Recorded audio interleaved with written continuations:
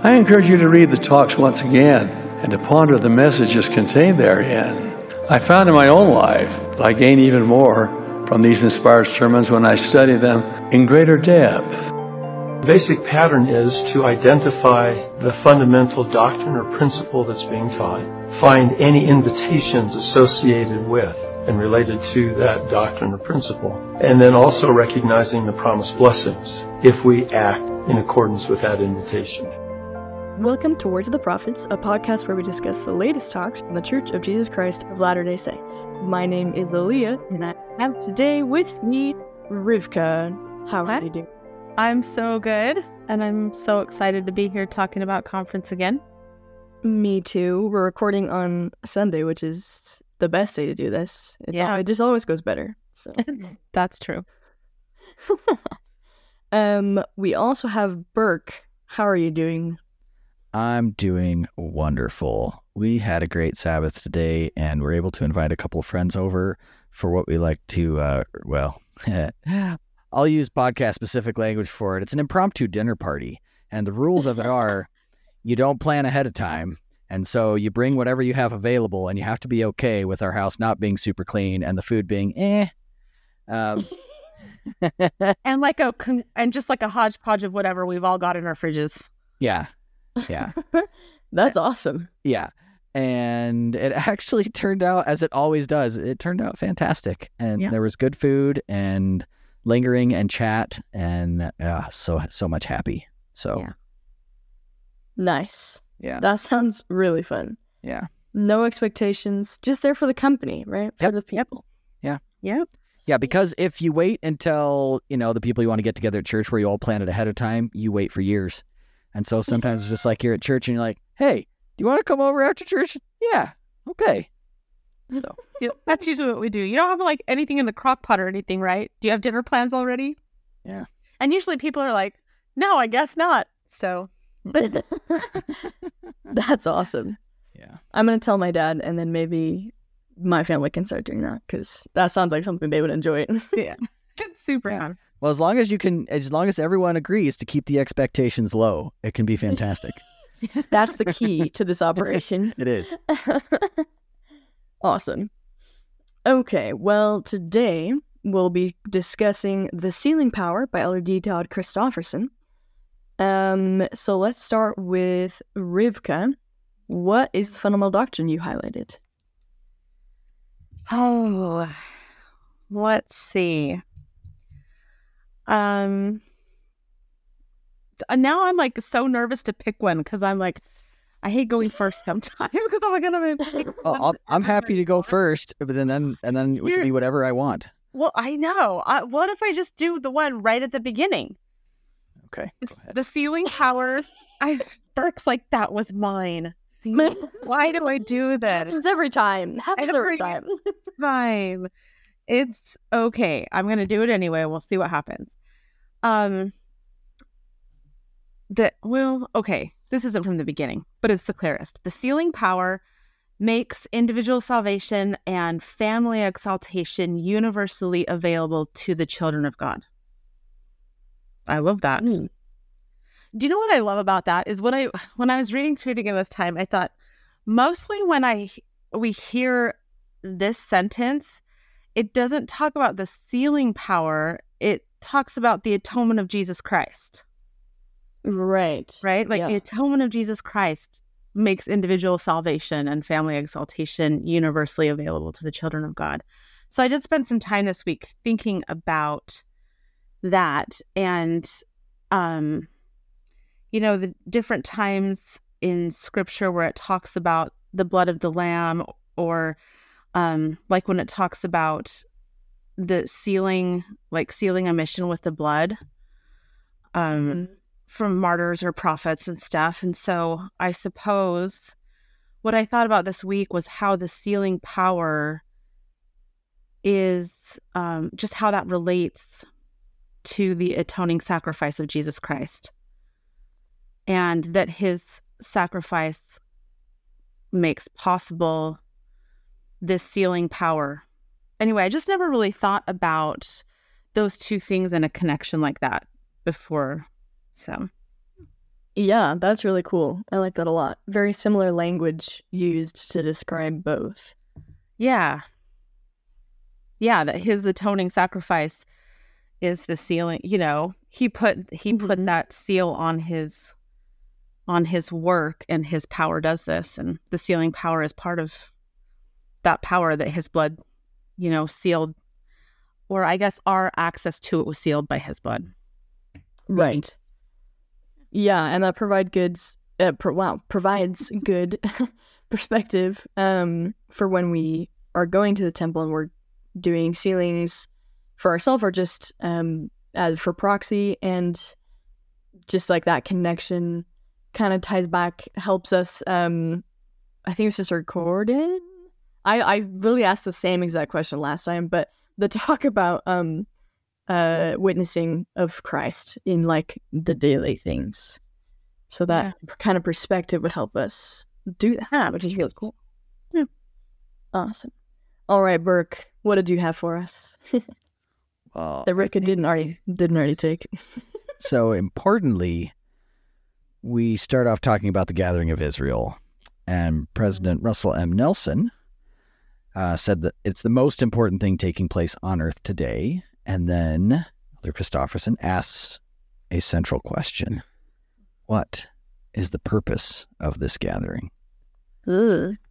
And he gives two answers, and I like the first answer probably the best, but that's not the central doctrine, so I'm going to skip to the second answer. He says, most importantly, the gathering is for the purpose of bringing the blessings of salvation and exaltation to all who will receive them, which is pretty much what Rivka already said, just different words.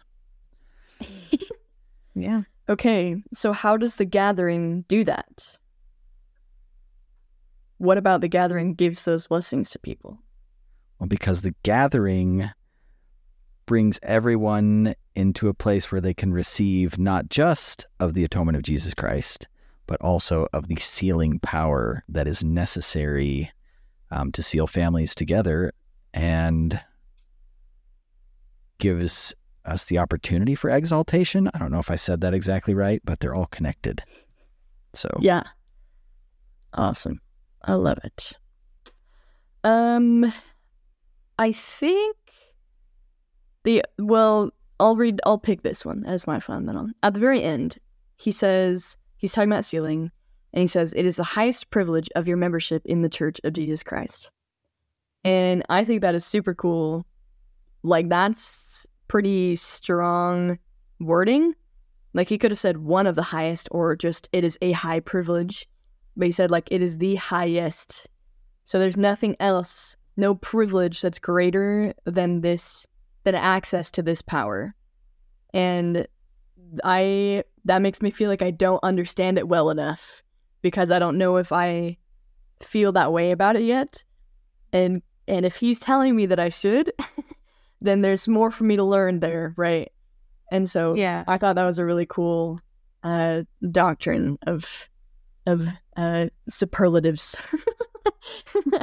Highest privilege. I love that. Awesome. Okay, let's keep going with Rivka. So one of the things that struck me when we first listened to this talk was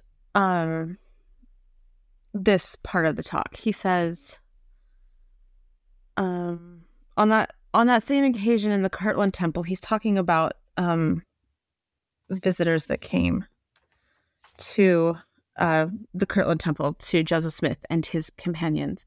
He said, on that same occasion in the Kirtland Temple, there was a third heavenly messenger who appeared to Joseph Smith and Oliver Cowdery.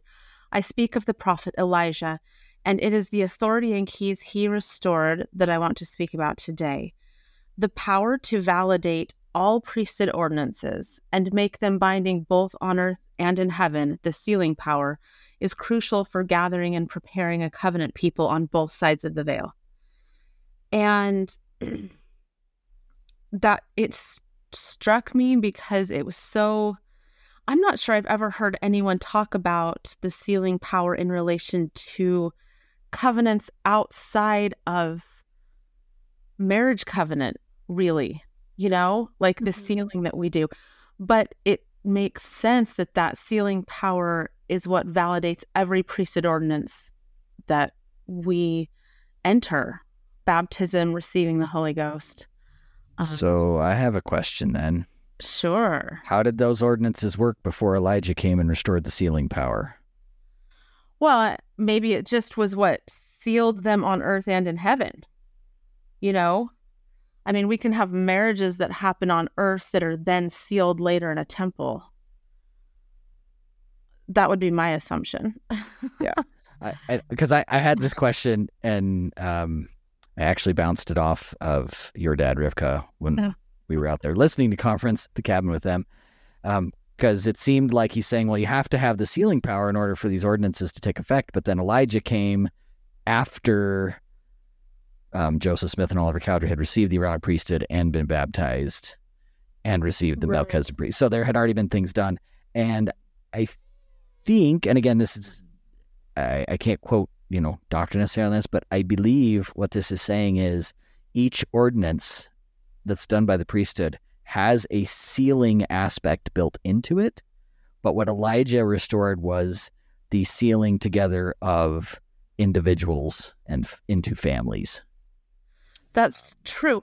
But later on in the talk, he says this: we tend to think of the sealing authority as applying only to certain temple ordinances, but that authority is necessary to make any ordinance valid and binding beyond death.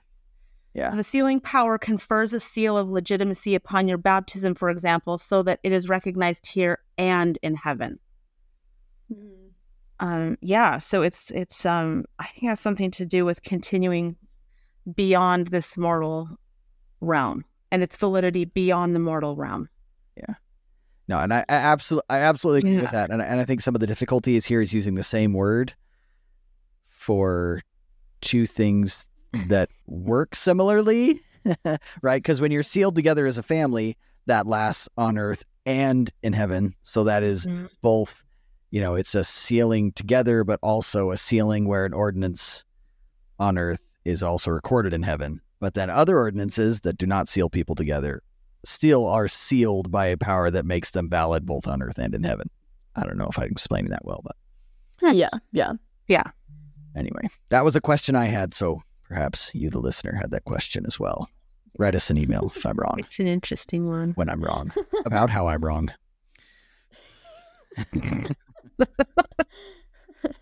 I'm expecting lots of emails this week. Excellent.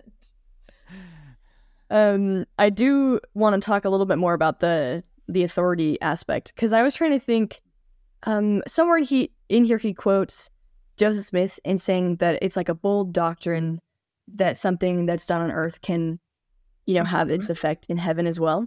Yes. But I've obviously grown up with that, and so it doesn't really seem all that bold to me. Like, no bolder than like God existing in the first place.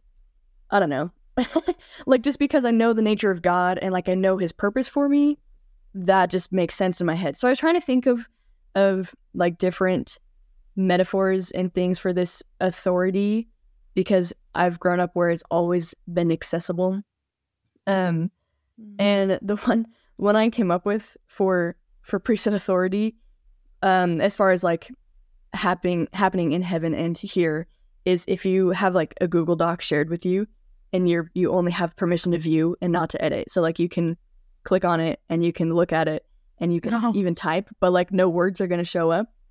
And no, the person who shared it with you isn't going to see the words that you're typing because you don't have permission to edit it. And so like you can type all you want, but nothing's going to show up on the other end. And so we basically have access to edit salvation, and we can type and those words will show up in heaven as well. And that goes along with recording, which is part of this sealing, is that if an ordinance isn't recorded correctly, it's not considered to be valid. Like that's part of this whole thing as well. So, and I think the bold part of that is, so much about religion in general is we receive commands and edicts from heaven and we do them. And this is a little bit like, and also there's stuff we do here that causes things to happen in heaven. We don't hear much about things working that direction. So Yeah. Very cool. Which, of course, is what the entirety of temple work is built upon. Yes. Right. Well, temporal things that echo in the eternities. That's true. I had an experience several years ago that maybe kind of highlights another aspect of this. I was working in a hospital. I was pregnant with my son, Jack. So he's 18. This was 19 years ago. And a coworker and he was very interested in different religions.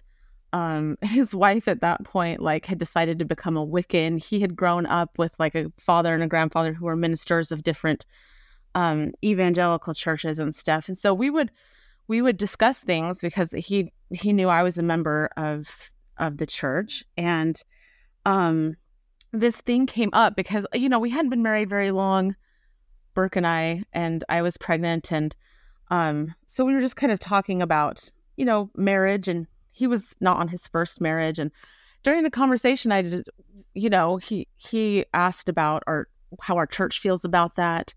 And so I was explaining the idea of eternal marriage, that we're married for this life and after this life. And that we made a covenant that was part of what we did. Instead of till death do us part, it was for time and for this life and eternity.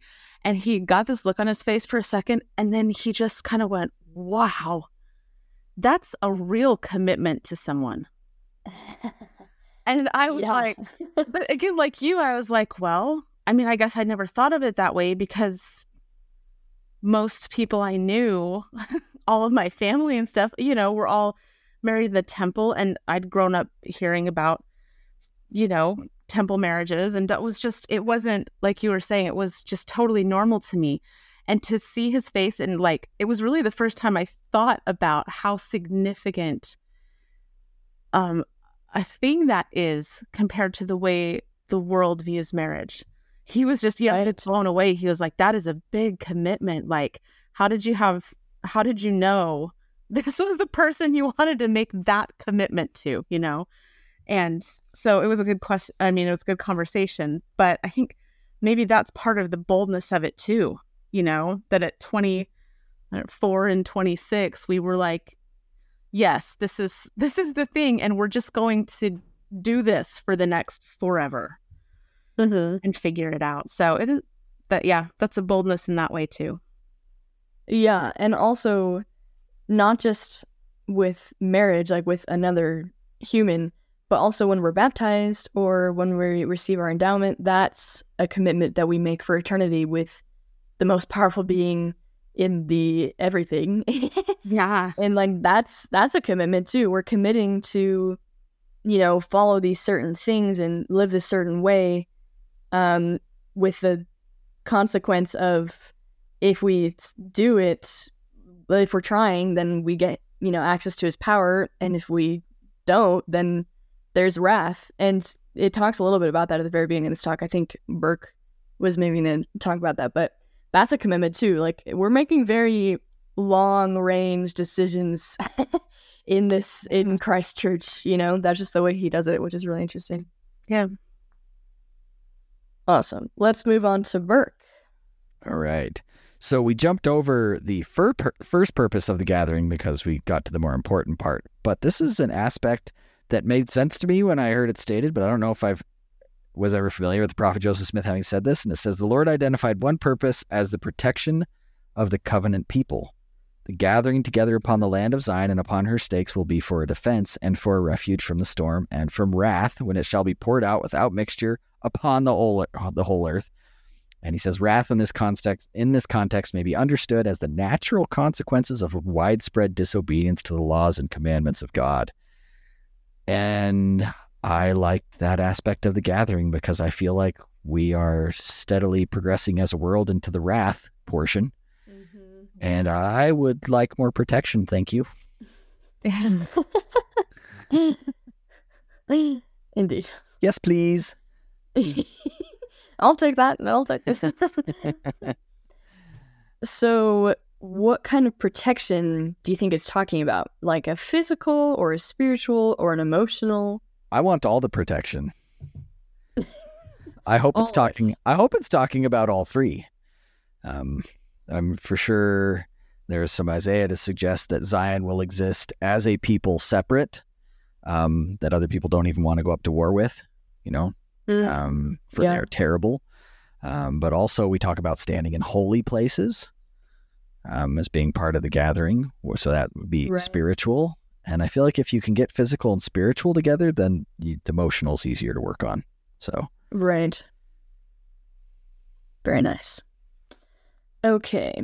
One other thing that I liked in this talk is he says, this power has always been given. And I feel like the sealing power, as far as like binding on earth and in heaven, I can only think of a couple places in the scriptures where it's mentioned. One is Nephi, not like I will go and do Nephi, but like end of the Book of Mormon Nephi. And he receives that power. And then Peter, I believe, gets those keys as well. And there's probably other references that I'm not aware of. But even if it doesn't say explicitly, if ordinances were happening, theoretically this power had to have been present. And if God wants us to be making these ordinances, he has to give us that power to do so. And clearly he does want us to be making these ordinances. And so I just think it's really cool that God has entrusted his like literal power and authority to so many people over the span of like as far as humans have existed, which is a long time. He's very giving of his abilities, which is really cool. Rivka, let's go back to you. Oh, she's been bitten by the mute bug. Oh, man. It's bad. Okay, he says the highest and holiest manifestation of the sealing power is in the eternal union of a man and a woman in marriage and the linking of humankind through all their generations. And then he has some great stuff to say about that. But the thing I wanted to bring up was what he says a couple paragraphs down, because that is, the idea of an eternal union between a man and a woman sealed is the ideal that we're reaching for in this life.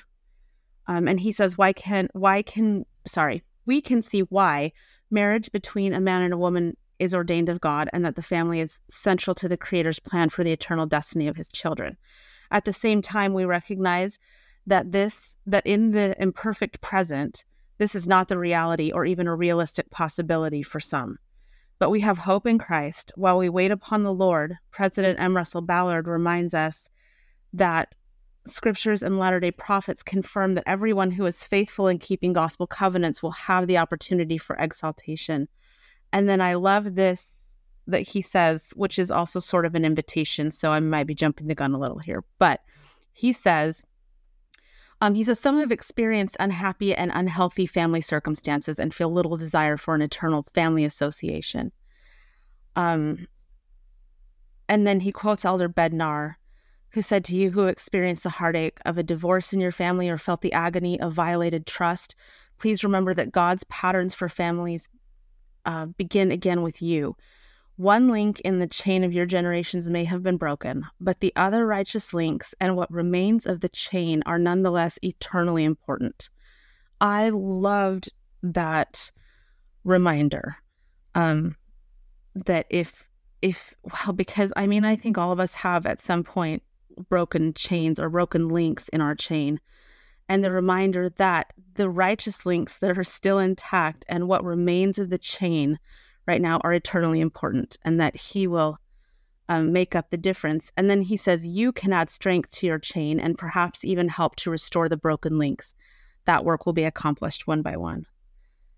So I loved that reminder that this sealing power is the consummate power, and it will I mean, we're being sealed back to our Heavenly Father. And so in time and eventually this will, like, all of our chains will be healed and intact, and we'll all be sealed back to our heavenly parents. So if we have broken chains or rusty ones, or we're the first one and it's a chain of one right now, you have it, those chains, whatever they look like, are eternally important. Yeah, I had the exact that part too.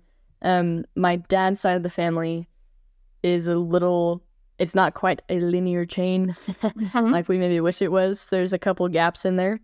And I've thought a couple times, like, how is this going to work when, like, we're in heaven? Like, am I going to be sealed to these people? Am I going to see them? Am I going to be with them? And ultimately, I don't fully know how all the details are going to work out, but I do know that God has a plan, and that it's one that we don't fully understand, and that's okay. And I can just make sure that my part of the chain keeps going and that everything will work out. Yeah.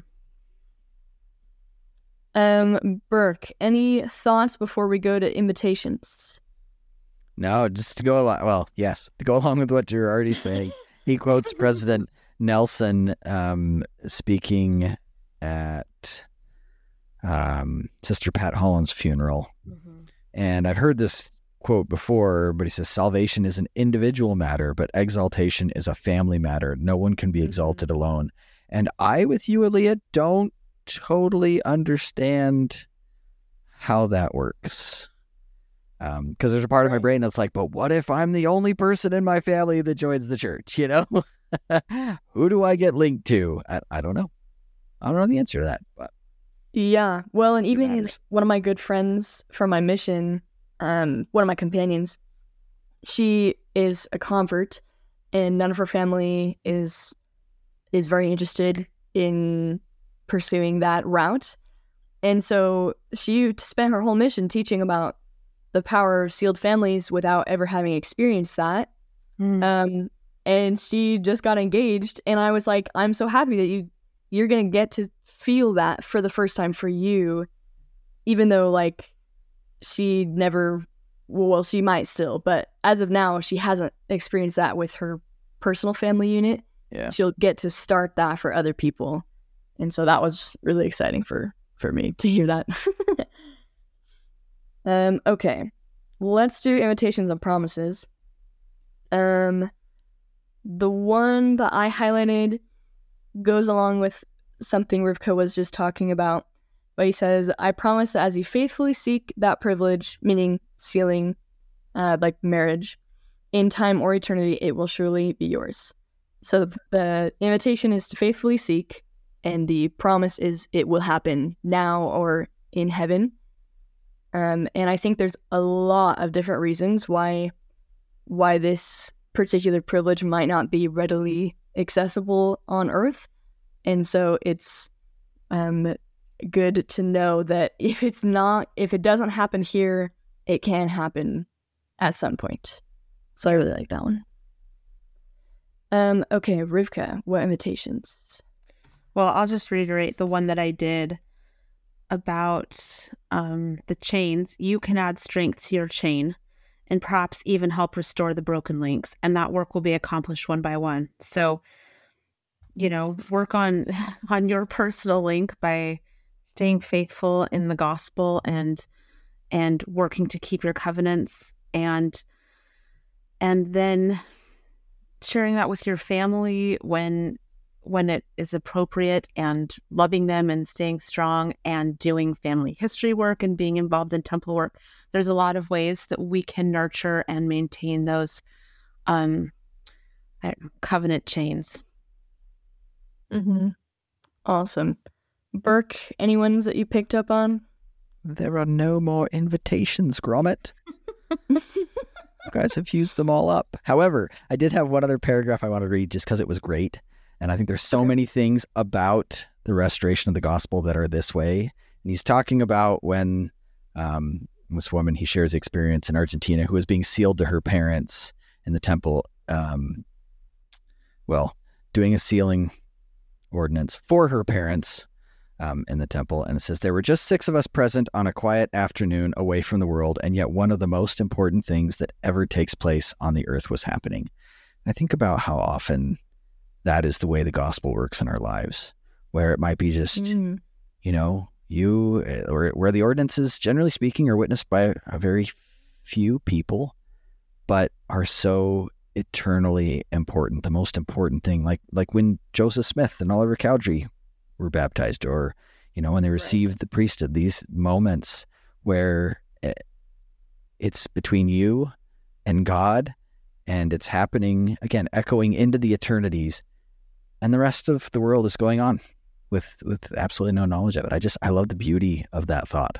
So yeah, I love that. The gospel isn't super flashy, or like doesn't draw a whole lot of attention. A lot of times, like when I'm just reading my scriptures by myself on campus, that's a spiritually significant thing that will affect my eternity, but it's not like this crazy thing that everyone is aware of. Yep. That's really cool. Awesome. Well, the next talk we'll be doing is Love Thy Neighbor by Elder Ian S. Ardern of the 70, and I'm very excited about that one. We'll have a special guest, I think, as far as I'm aware. Yeah. So look forward to that. Okay, good. And if you want to get a hold of us, you can email us at wordsoftheprophetspodcast@gmail.com, or message us on Instagram or Facebook at Words of the Prophets Podcast. So until next time, keep the faith.